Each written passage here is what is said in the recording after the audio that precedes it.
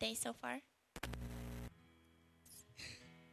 Well, hopefully it gets better because you're here. So if you want to stand, let's just get started with some worship.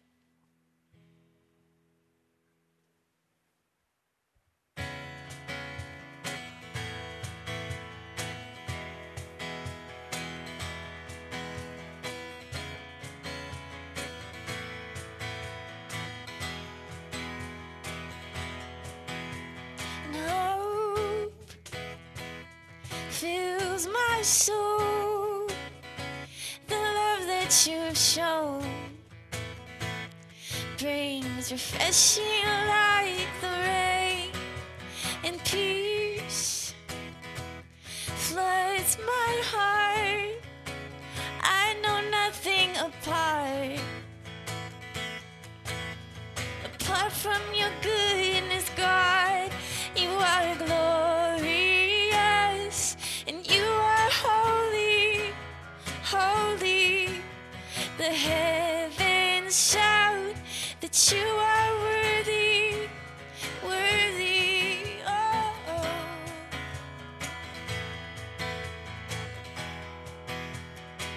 Sing your love.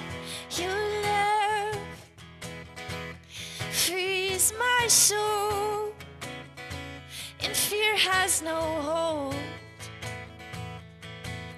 For you have broken the chains, and now joy fills my life.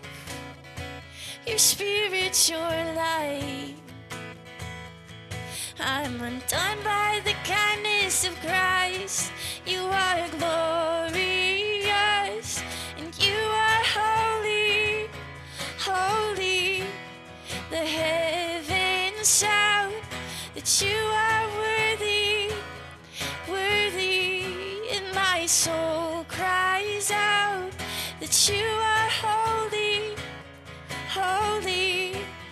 The nations will shout that you are worthy, worthy. Oh, oh.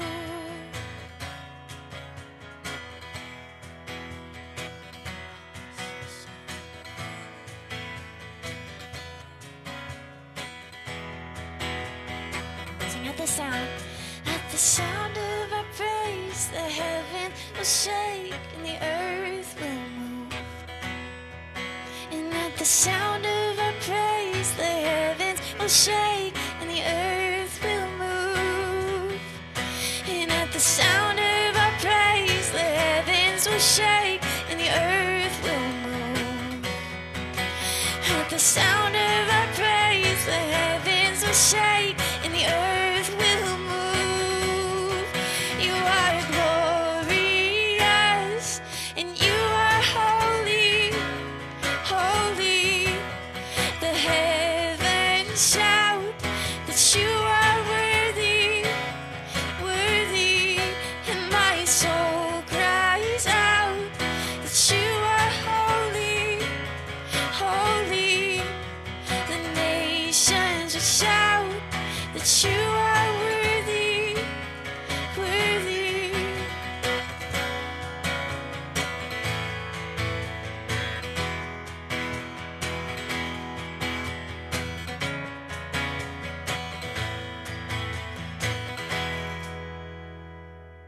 Amen.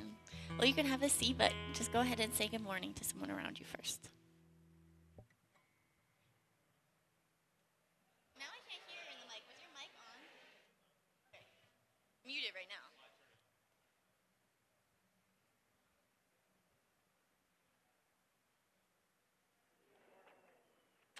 Well, hey, welcome to Regen. My name is Kyle. Zach is not here this morning because it's a big day in the Byler house. A couple weeks ago, Zach's gym, if you don't know, Zach is a strength and conditioning coach, owns his own business.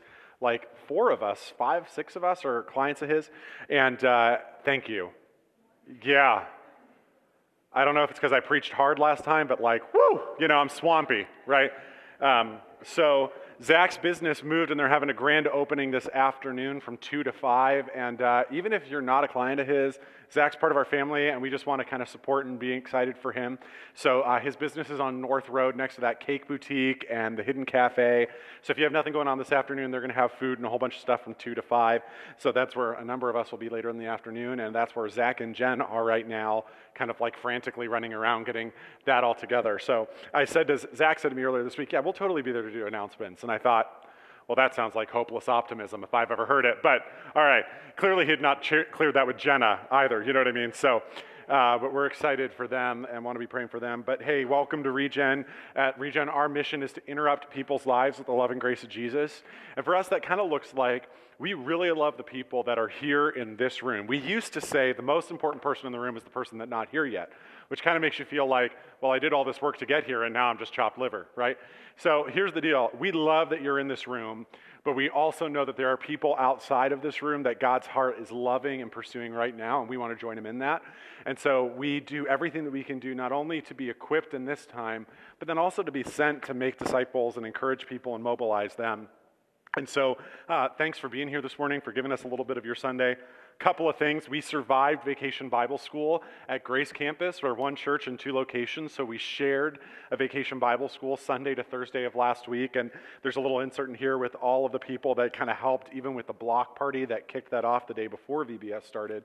So thanks for doing that. If you're here this morning, one of the big passions that we have is generosity. So what you could do is just grab your smartphone, open up the Facebook app, and check in on Facebook.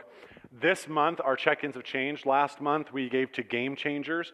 This month, we're giving to the Basement Outreach Ministries, which is a ministry in the city center of Warren that really is connecting the heart of Jesus to people that would never, ever, ever step foot inside a church, that are in the midst of addiction, in the midst of deep, deep poverty. We were actually supposed to serve there for our July 1 thing, and they needed to rearrange their schedule, so we've kind of flipped up our July 1 thing to a community prayer walk after church the last Sunday this month, which we'll give you info about that. There's a mission trip to Nehemiah Mission, which is in Cleveland, coming up very shortly, and Lindsay and I will have more information for you about that in the next couple of weeks, but if you want to talk to Lindsay about that, you can. And then last but not least, we are going to the Scrappers game. I actually just found out that this campus, Otterbine's morning service, had plans to go at the same time. So Otterbein service here, our service, and friends from the Grace campus, we're all going to go to the Scrappers for Faith Night on the last Friday of this month. That's a fireworks night at the Scrappers, and there's kind of 3 ticket prices. $9 just gets you in, $15 gets you in with like a meal voucher, and $20 gets you in plus the buffet. So however you want to choose that, if you go onto the giving page online, you can give to us, and then we will buy your ticket. Does that make sense? Because we need to buy them all in one fell swoop. So we'll be able to get your ticket to you and have it all that. But we're just excited to kind of be together as really 3 worshiping kind of families that really are one family in the eyes of God. And it's a fireworks night, and the tenants love fireworks, especially my wife. So we have to go, is what I'm saying. Even though baseball makes me want to drop an anchor on my toe. So please, someone come and entertain me, you know? So hey, one of the other ways that we join with God as a community is in generosity and giving. And so in a second, I'll hand you these buckets, and you can pass them kind of back in each row. You know, a verse that's really stuck with me ever since we kind of taught through generosity last fall is this verse out of 2 Corinthians where Paul says, "You know the generous grace of our Lord Jesus, who, though he was rich, for your sakes became poor, that by his poverty he might make you rich." We join in it with a Jesus and with a God whose heart at his very core is to be good and generous to us. And really everything that you give goes to fueling the mission so that we can interrupt more people's lives with love and grace in Jesus. So would you pray with me while we enter into this? God, we want to worship you with what you've given us today. We want to join you in laying down what is precious for us for the sake of others. And so, God, would you stir in us a heart that aligns with you and a heart of generosity? Jesus, you said where our treasure is, there our heart would be also. And so may we prove in every area of our lives that you have our heart. We pray this in Jesus' name. Amen.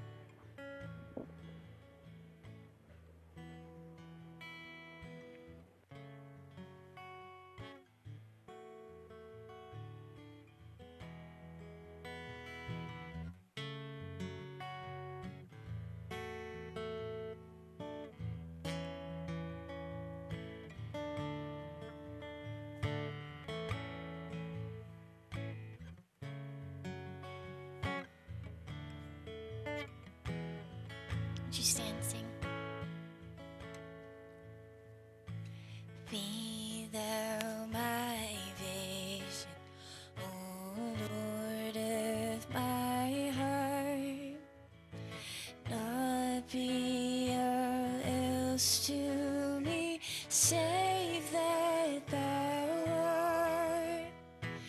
Thou my best Lord, by day or by night, waking or sleeping, thy presence my light. And be thou my wisdom and thy my true word. I ever with thee and thou with me, Lord. Thou my great Father, and I thy true Son. Thou in me dwelling, and I with thee one. Sing riches. And riches I hear not, nor man's empty praise. Thou mine inheritance now and always. Thou and thou only, first in my heart. High King of heaven, I treasure thou art. Oh God, be my everything, be my delight, be Jesus my glory, my soul satisfied. Oh God, be my everything, be my delight, be Jesus my glory, my soul satisfied.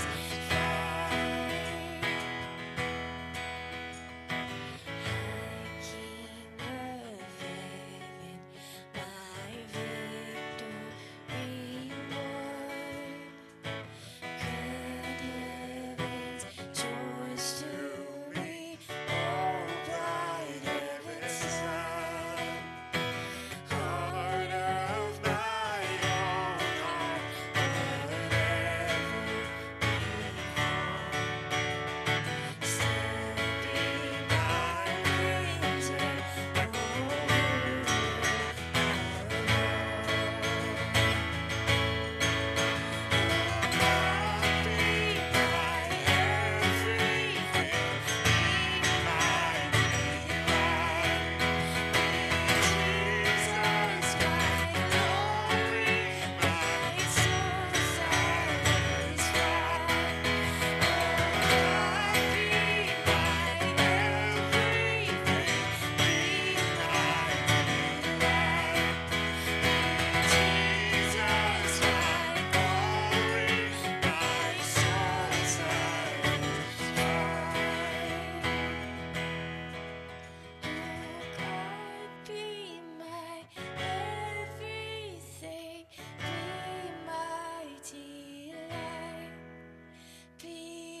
Jesus, my glory, my soul satisfied.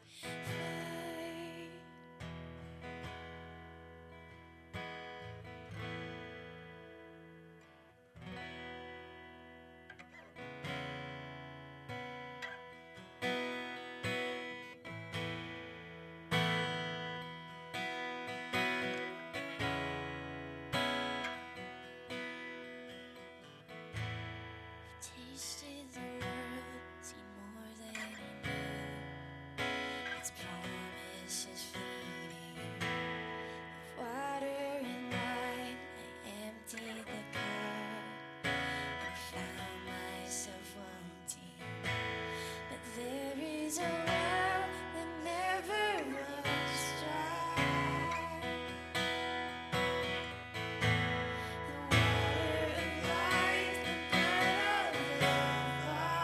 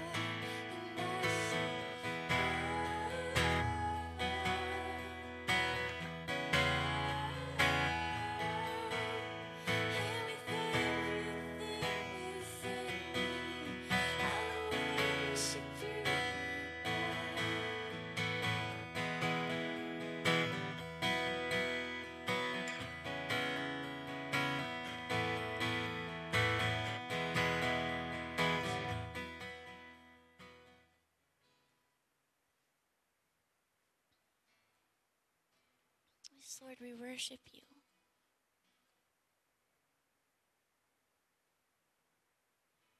God, we sing these words that say, I want nothing but to know you. And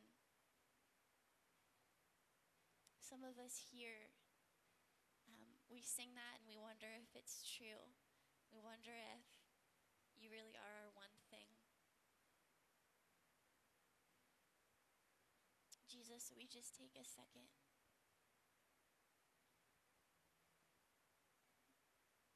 just to quiet our heart before you. Lord, I remember everything that you've done and everything that you are.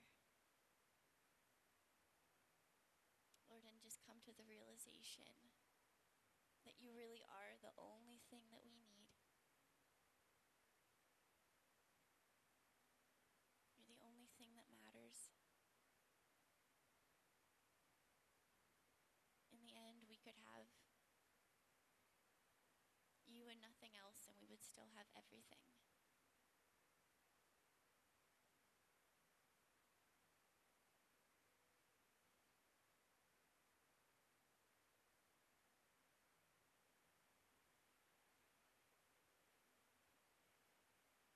So Jesus, we thank you for today.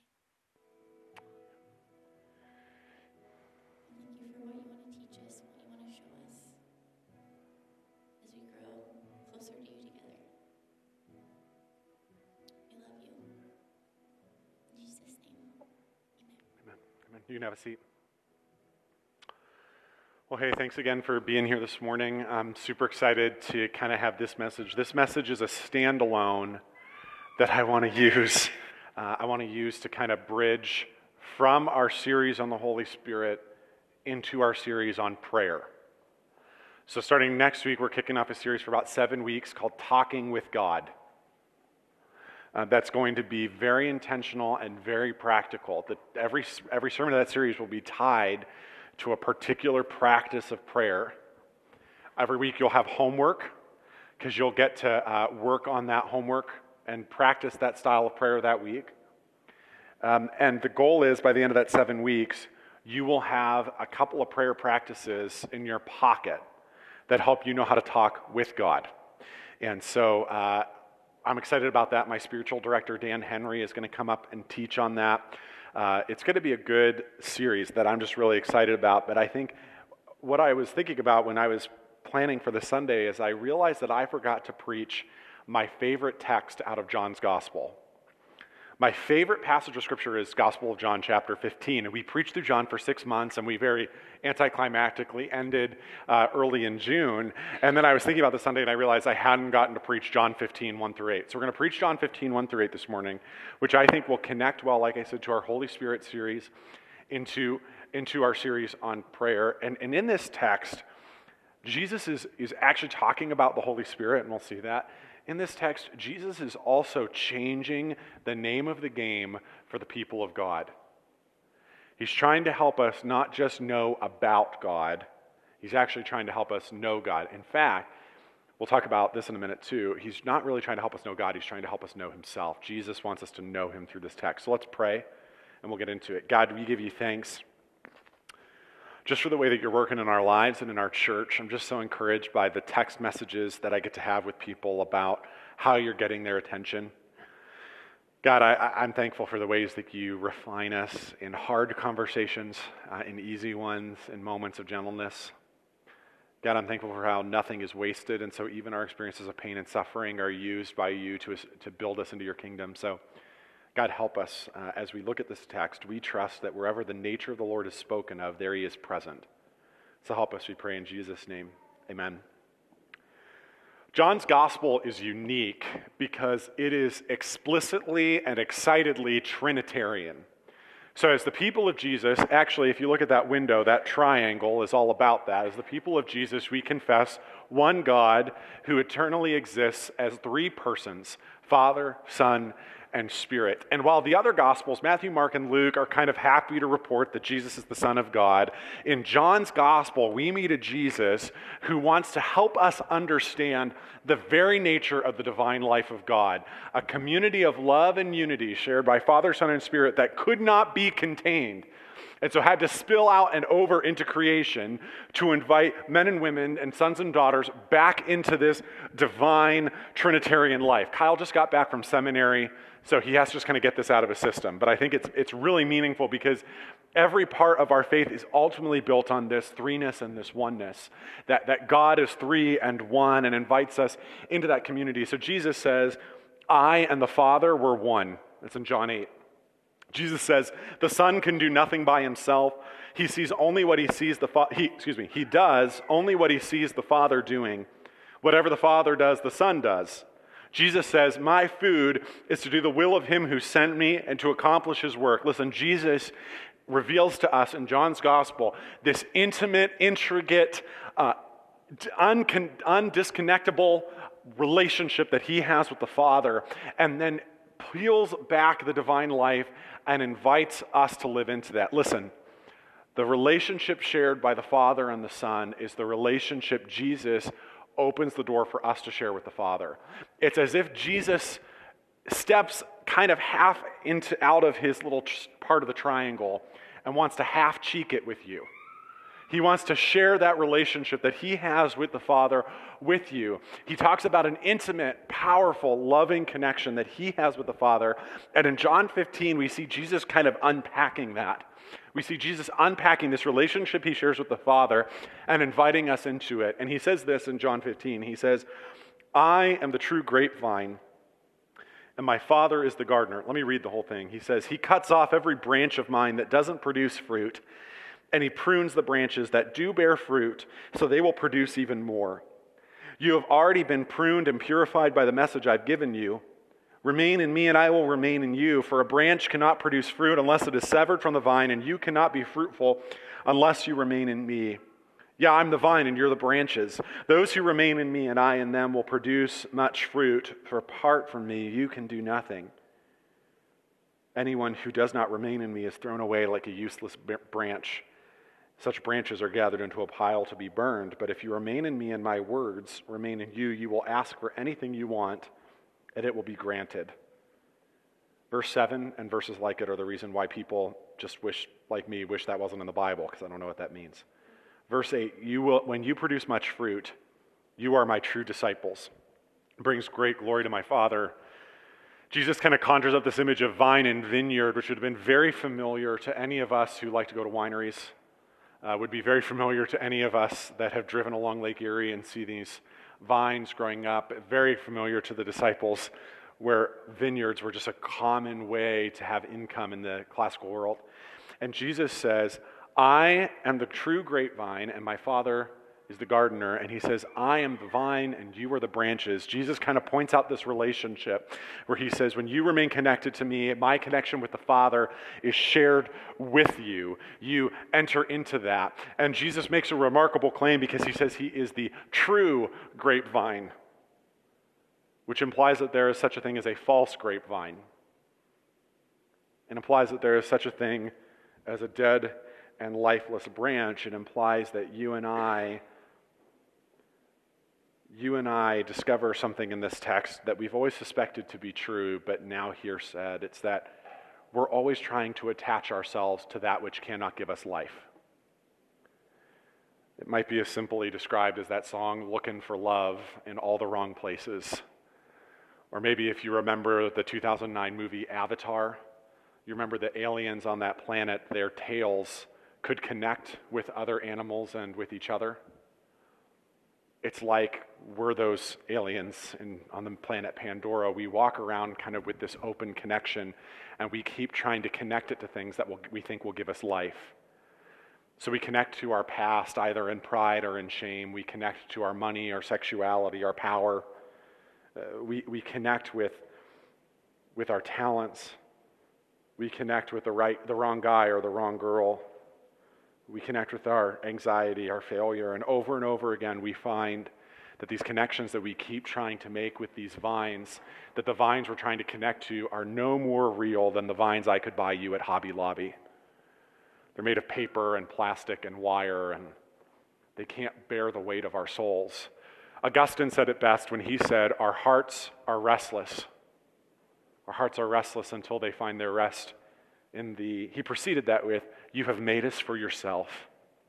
And our hearts are restless until they find their rest in thee. We have this problem. We keep trying to connect to things that which cannot give us life. And yet Jesus presents himself as the true vine that when we connect to it gives us what Jesus calls in John, life and life abundant. Jesus in John 15 is trying to show us the way to a life-giving, vibrant, nourishing, both now and in eternity, relationship with the Father. And he invites us to be connected to him, connected to the Father with these simple words. He says, remain in me, and I will remain in you. For a branch cannot produce fruit if it's severed from the vine, and you cannot be fruitful unless you remain in me. Evidently, Jesus desires us to be fruitful. We'll talk about why. He says, I'm the vine and you're the branches. Those who remain in me and I in them will produce much fruit. For apart from me, you can do nothing. For apart from me, you can do nothing. What can you do apart from the true vine? Nothing. Anything that you do apart from the vine is ultimately nothing. All our righteous deeds are as filthy rags. I mean, nothing is the sphere of our influence apart from the vine. Jesus uses this word remain, which could be translated as abide or possibly even make your home in or make yourself at home in. Think about that. Think about the preposition in. Not abide nearby, not abide 5 minutes away, not abide a phone call away. Abide in me, remain in me, and I will remain in you. It's as if Jesus is saying, I want a closeness that you can feel my breath on the back of your neck. Over the past few weeks, I just keep having this same conversation over and over again, and it's people who are Christian explicitly, people who are raised in the church, have been in the church for a long time, people who are spiritual and kind of just out there looking to plug into whatever, and they keep finding that they're coming up empty. They keep finding that there's nothing there. They keep finding that they have the forms of godliness, but none of its power. They're doing these religious Christian things. They're doing these religious spiritual things, and it's not there. It's like Jesus is in the house, but never in the same room. Or it's like we have friends, their daughter Anna, when they came and visited, Anna was just little at the time, and Anna always wanted to be nearby, but never in front of you or the center of attention. So she would always be like right here. Like you could always kind of like see her out of the corner of your eye, which meant I stepped on her a couple times. But it's like Jesus is right here, that the God stuff is kind of all around us, and yet we've never really gotten it to the center. And the problem with this form of godliness, but none of its power, is this. We have people whose marriages are falling apart. They are literally at the end of their own ability to stay married, and they need something more. They are at the end of their own ability to bear up under the weight of sickness and their bodies kind of aching and doing what it's not supposed to do. We have people who are trapped in this financial kind of cycle where they spend more than they should, have more debt than they should, and they keep going down and down and more and deeper into the red. They don't know how to get out of it. We have parents that are just caught at the end of their rope. They don't know how to get their kids any further than they are now. We have couples that are just stuck in these patterns. We have friends that we just keep getting in these broken relationships behind us. We have this thing where we're finding out the adulting of our lives that we were promised is a lot harder and more boring and headed in a direction that doesn't get all that much more fun. And so we're stuck on the cycle of discontentment because we got the degree and we got the spouse and we got the house and we got the this and we got the that, and we're still not happy and the goalpost keeps moving. We're at the end. And presenting people with the Jesus, us walking with Jesus at a distance, at arm's length, walking with Jesus at any other closeness than remain in me and I will remain in you, is the form of godliness with none of its power. And so these people with these marriages and all of these kinds of things have been doing the God stuff for years, decades, some of them, and it's just empty. It's hollow. None of it bears the weight of the soul. And so they begin to walk away because this God stuff was never really real. Guys, we've got to stop talking about God like he's not in the room. We've got to stop keeping him at an arm's length. Jesus presents to us a withness, a closeness that we cannot substitute anything for, even though it's so very easy to do so. We have to insist on withness with Jesus. In John 15, Jesus is setting a new agenda, a new standard. The new standard for his people is not, I go to church and I do Christian activities. Those things might feed into our witness. No, the new standard is, do you love me? Do you love Jesus? Are you with him? I was listening to an interview by a guy named John Mark Comer this week. He just wrote a book called God Has a Name. And in it, he makes the point that we should never call God God, because God is his title, not his name. He says in Exodus chapter 34, we preach this, when the Lord reveals himself to Moses, he says the first words are Yahweh, Yahweh, the Lord, full of compassion and unfailing love. I mean, he does not introduce himself as Mr. So-and-so. I do not call my wife Mrs. Tennant, unless I'm trying to be flirty. I call her by her name. See, in the face of Jesus, God has given us the exact imprint of his nature, the visible form of the invisible God. We do not call on the name of God, we call on the name of Jesus, and Jesus clears all this away and says, I want you to remain in me, and I want to remain in you in such a vibrant, intimate, life-giving way that shares my relationship with the Father, that can truly bear the weight of your soul. Because listen to me, the only thing that helps us sustain under suffering is a mutual abiding. Not going to church and singing the songs, that don't do it. That don't get us through the hard moments. That doesn't get us to the end of where we're trying to go. The only thing that does is, and the only ticket worth buying, guys, is remain in me and I in you. The new agenda for us as a church is simply this: are we abiding personally with Jesus and bearing fruit?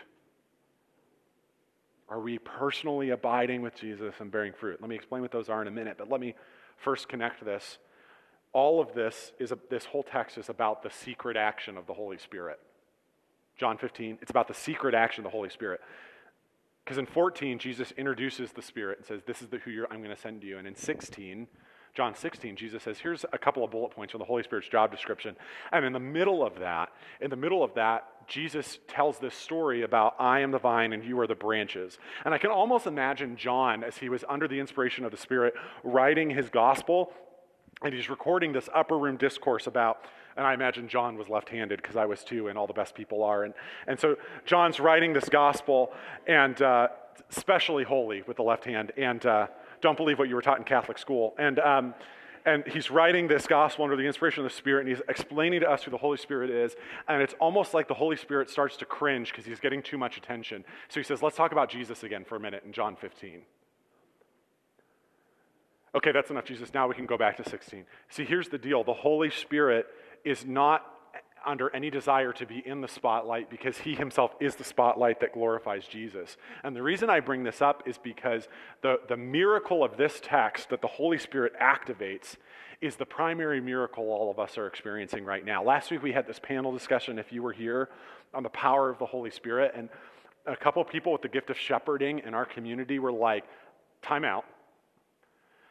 Because first of all, we got to remember why we're doing this. And the second thing is, in somebody's words, where we don't want anybody chasing after fire. And then the other follow-up was, or running away. We don't seek experiences, we seek the face of Jesus.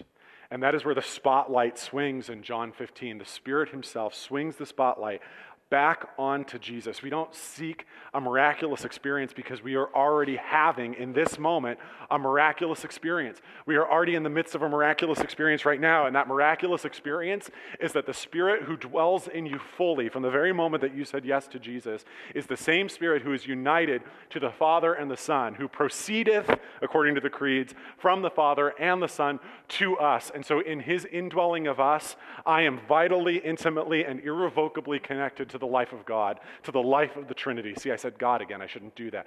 But here's the deal. That's the miracle.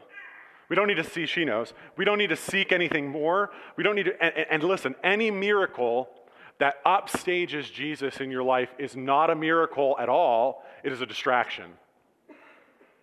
Any miracle that upstages Jesus in your life. This is why Paul says, if I have the gift of tongues and angels but not love, I am a clashing gong and a clanging cymbal, because it upstages Jesus. John 15 is a text where the Holy Spirit is reminding us that he is the one who activates this remaining life. You know, plants, there's a science word for this. You know, the plant blood that runs in them, glucose, I don't know. It's liquidy when you break it, right? That is the Holy Spirit in our lives. It is the lifeblood and the nutrients that kind of connect us on the vine to the Father. I mean, all of this happens with him.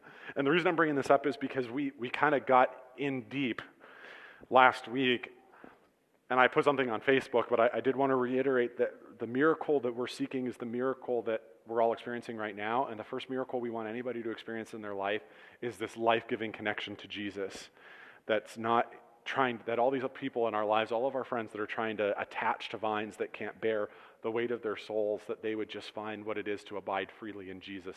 That's what's happening in this text. It's all by the activation and power of the Spirit, John 15, which is why Jesus then seamlessly kind of goes back into more talk about the Holy Spirit in John chapter 16. It's all connected. Now, we want to abide, but many of us choose not to abide because it comes with a cost and with a purpose that we're not all that interested in. You see, it comes at a cost.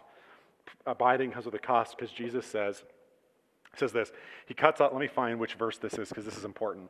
Look at this, I can lean on this table. Isn't that nice? Verse 2, he cuts off every branch of mine that doesn't produce fruit, and he prunes the branches that do not bear fruit, so they will produce even more. I don't know if you've ever pruned something. For those of us who like to bite our nails, it's a really exciting experience because it's like a socially acceptable form of that, right? Like nobody's like, ew, you're pruning. I love it. It's like so cathartic for me. And we have this bush in kind of our front yard that was growing 18 different directions, and my aunt was over, and she knows how to hack this stuff back. So we were out there doing it, and we've got this other one, and I could just tell like the look in her eye because she likes to prune stuff too. She's actually killed a few things because she's gone too far. And we have this branch that has not had a clipper near it since like Jesus wore short pants. And it's almost like I could see like the drool coming out of her mouth but she was like, it's flowering, so we probably shouldn't. See, pruning, what that does is we cut it back. Why? So that it'll grow better and more. Pruning happens, the more we abide with Jesus, the more likely he is to remove that which does not aid our growth. And we often mistake pruning for this random swipe of God, because most often when God prunes us, he will prune relationships, he will prune influence, and he will prune pleasure. He will prune pleasures that we should not have. He will prune influence that is evoking in us something not good, and he will prune relationships that do not call out the best in us. And a lot of times when we're pruned, we don't like that because, tell you what, pruning hurts. Sometimes, even often, pruning hurts. And so there's truth to that thing that person in your life who just broke up shared on Facebook. Like, some people need to be out of our lives so they can be better. You know when somebody shares that on Facebook, you're like, oh, somebody just broke up with somebody. You know what I mean? Cue like 30 days of all of this, like, I'm strong, right? I don't need them. And some relationships we go questing after we really shouldn't. God is trying to prune them out of us. There's influence that we may have in an organization or a family or something, we find we don't have it anymore. People don't listen to our voice anymore because God's pruning that. Sometimes the things that we found pleasurable, God begins to prune away. This is the dirty little secret to abiding. This is why it's easier to kind of just go to church and do the Christian thing. Because we can kind of just hear the nice words and sing the nice songs and, throw a tip in the bucket and kind of move on. But abiding, being a disciple of Jesus, comes at a cost because I'm going to have to lose something. But in the words of Jim Elliot, he is no fool who gives what he cannot keep to gain what he cannot earn, to keep what he cannot lose. See, it comes with a cost, but it also comes with a purpose. Pruning happens, and abiding with Jesus happens so that we can bear fruit. The word fruit is like all over in this. Verse 2, that he cuts off every branch that doesn't produce fruit. He prunes the branches that do bear fruit. It keeps going, I'm the vine, those who remain in me will produce much fruit. That's verse 5. Verse 8, when you produce much fruit, you're my true disciples. I mean, even down in that next paragraph, which we didn't really hit, in verse 16, Jesus says, you didn't choose me, I chose you and appointed you to go and produce lasting fruit. Not just fruit of any kind, lasting fruit. I'm not talking about like gummy bear fruit with corn syrups that will last 30,000 years. I'm talking about eternal fruit. And the fruit that Jesus has in mind, the two kind of fruits that we experience in our life, one is the fruit of the Spirit. And you maybe heard Ken say that in passing last week, and if you're unfamiliar with Scripture, this is important, that the Spirit's work in our lives is to produce fruit in our character.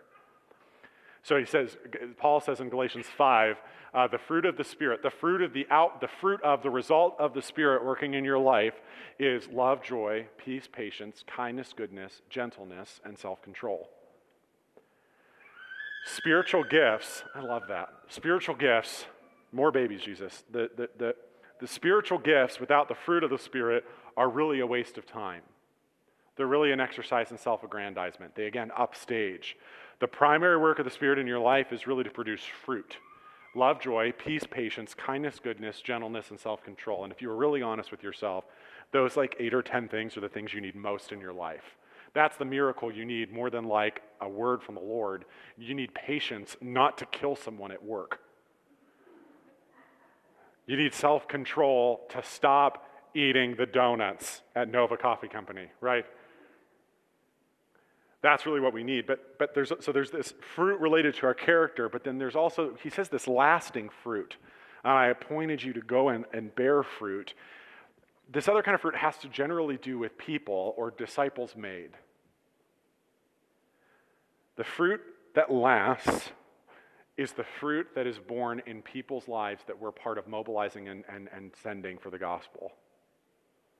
The fruit of Paul's labor in the New Testament was churches and lives transformed. The fruit that Jesus has in mind for you is that you would be part of directly mobilizing someone for Jesus. One of our measurables that we're building as a staff, some core values, and one of them is, who are you a part of directly mobilizing and transforming for Jesus? Not, the core value isn't, who is the staff directly mobilizing and transforming for Jesus? It says, who are you personally, hands-on, transforming and mobilizing for Jesus? That's what it means to bear fruit. That's what it means to bear fruit, that you're got your hands on somebody's lives and in somebody's life and walking with them as they transform. Here's the dirty secret. I've been a Christian since I was like 5. I didn't make a disciple, I don't think, really until I was like 27. Because what we're really good at as churches is doing is just creating products for you to consume. Right? We're a delivery culture. We deliver a spiritual product like a sermon and things, and a Bible study. You go and you consume those things and you move on. We have an obesity problem in the American church. We are obese with Christian resources and knowledge. We all need to go to spiritual fat camp. And so we're doing a series this fall about giving you tools to equip people. If you want to make disciples, the next time like a conversation turns vaguely spiritual, when you're at the bank or over dinner with somebody, simply ask this question. This is the silver bullet. Are you ready? How is God getting your attention? First of all, anybody can talk about God. We as a community lean into Jesus language, but anybody can talk about God. I mean, goodness gracious, I tell people I'm a pastor, once getting a bank account, and this woman goes into telling me this whole story about how her mom had died, and the whole family after the funeral had a fire, and they were taking pictures, and then they got the picture developed, and there was mom in the smoke at the fire. I know. And like there was mom, we could see her reflection in the glass door. Okay, she showed us the pictures.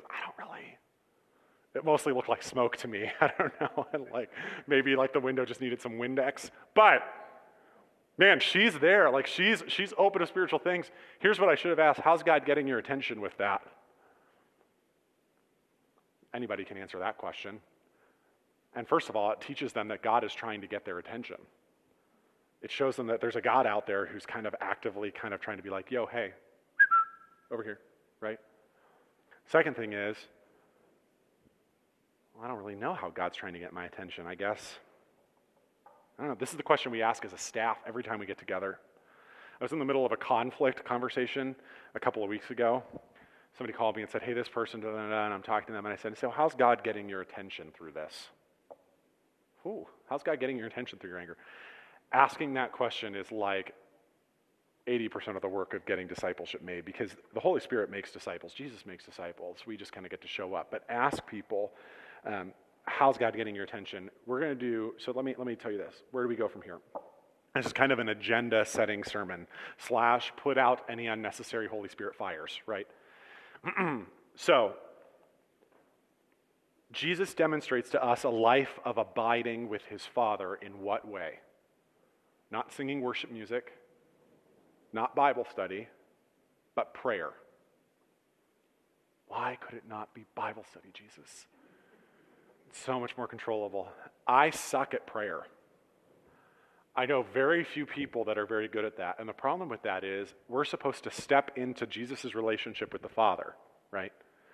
And Jesus' relationship with the Father was pursued through prayer. Jesus would withdraw and talk to his dad. And if I were to poll you, and in fact, a survey will go out on the Facebook page this week about your prayer habits that'll help inform me in this.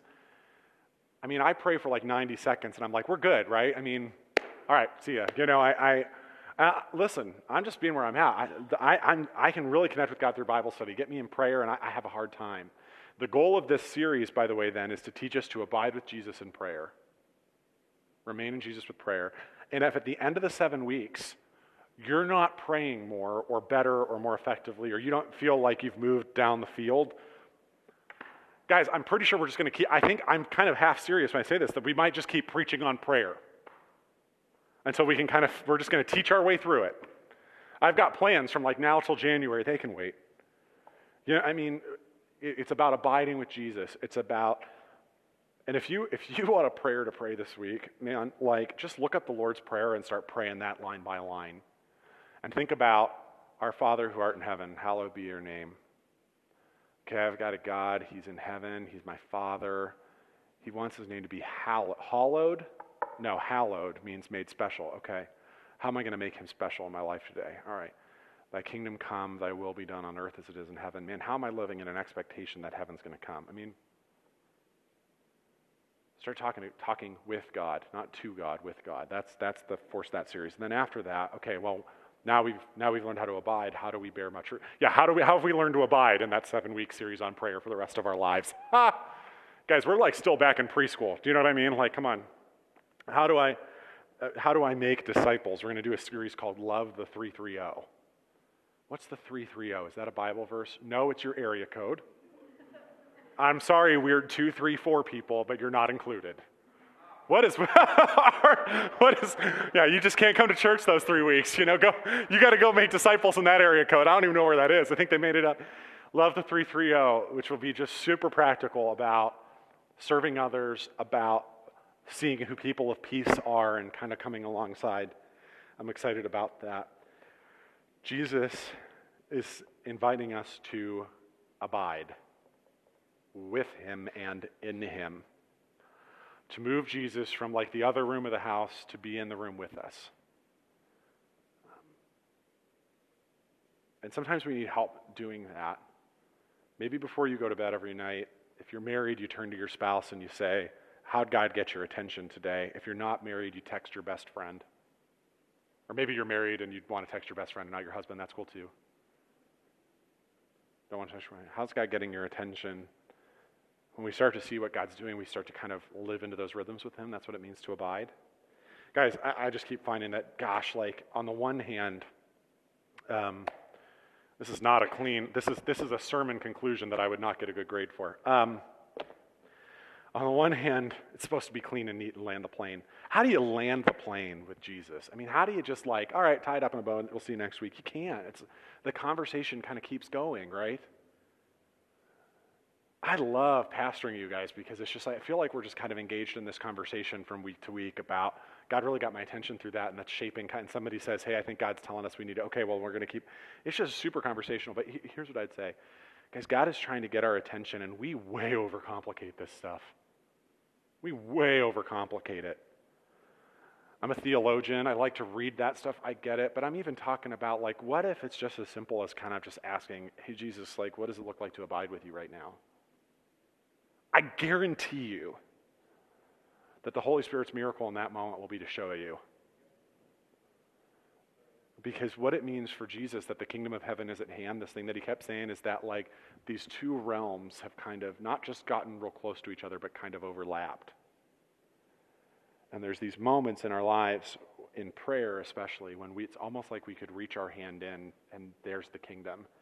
And the crazy thing is we can grab some of that and pull it back in with us on heaven as it is on earth as it is in heaven. Let's pray. Jesus, we want to have a conversation with you that we want to walk with you. We want to remain and abide in you. And so, Jesus, in fact, church, would you just kind of ask Jesus right now, what does it look like to abide with you today? Just ask him that, would you?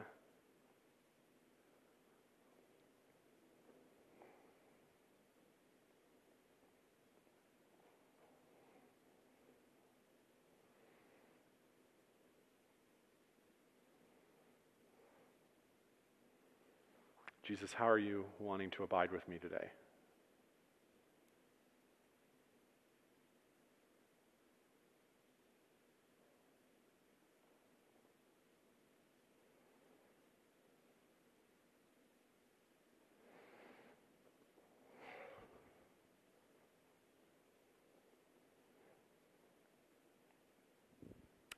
This we pray in Jesus' name. Amen. So I've been writing a paper all weekend. It was due like 4 weeks ago. Hashtag timely. On Zechariah chapter 3, verses 1 through 10. It's a minor prophet. Don't know anything about the minor prophets. The prophet Zechariah is given a vision of Joshua, the high priest in Israel at that time. And Joshua's garments are filthy and dirty. His priestly garments are dirty. And the text says, I saw, and the accuser, Ha-Satan, the Satan, stood next to him to accuse him. And the Lord said, the Lord rebuke you, Satan. And Satan goes running. And the Lord looks at Joshua's filthy garments and removes them and gives Joshua the priest what the English translation says is pure white garments, brand new ones. This Hebrew word is only used once in the whole Old Testament. It means like the finest of fine white garments. And the Lord declares, as Joshua changes his clothes, your iniquity has been removed from you. Your havon, your sin has been taken away. The reason I bring that up is because a lot of us kind of get to this point where we're like, I am not living like I could be, to be, and should be, and ought to be in order to abide with Jesus. My garments are filthy this week. This is why we come back to this meal over and over again, because it assures us of our forgiveness. It assures us this broken bread. This cup assures us that our sins were as scarlet, but they could be made as white as snow, that God delights in taking our filthy rags and giving us the purest of white. Later on in the New Testament, Jesus would say, we have put on Christ like putting on new clothes. Guys, I don't know if your garments feel filthy this week. Maybe you just feel tired. And maybe this invitation to abide with Jesus just sounds harder than it is. Maybe it just feels like more work. May you find the presence of Jesus at this meal an encouragement, a comfort, a meal even with a friend. Vanessa and Aaron, would you guys come help me?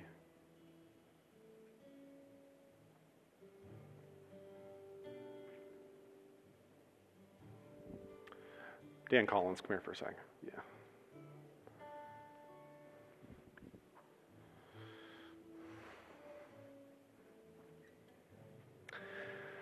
We pray that you would pour out your Holy Spirit on these gifts of bread and cup, that they might become to us the body and blood of Christ, that in the eating of them and drinking of them, we might become the body of Christ, redeemed by his blood. Pour out your Spirit on those gathered here and remind us that on the night when you took this meal, you offered it to us in the name of forgiveness, not of wrath, that you stand nearby with fresh clothes always. Abide with us, we pray in Christ's name. Amen. The table is open. Would you come?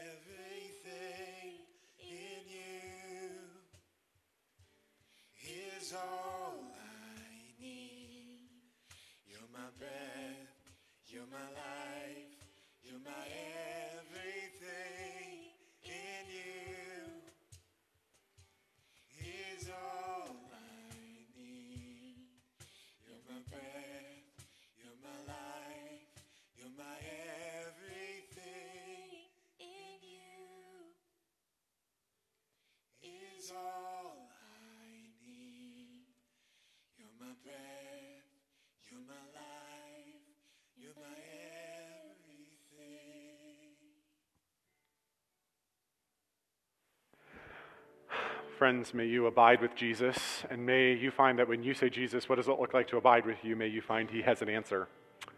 I love you. We'll see you next week. We're starting our new series, Talking with God. We'll see you.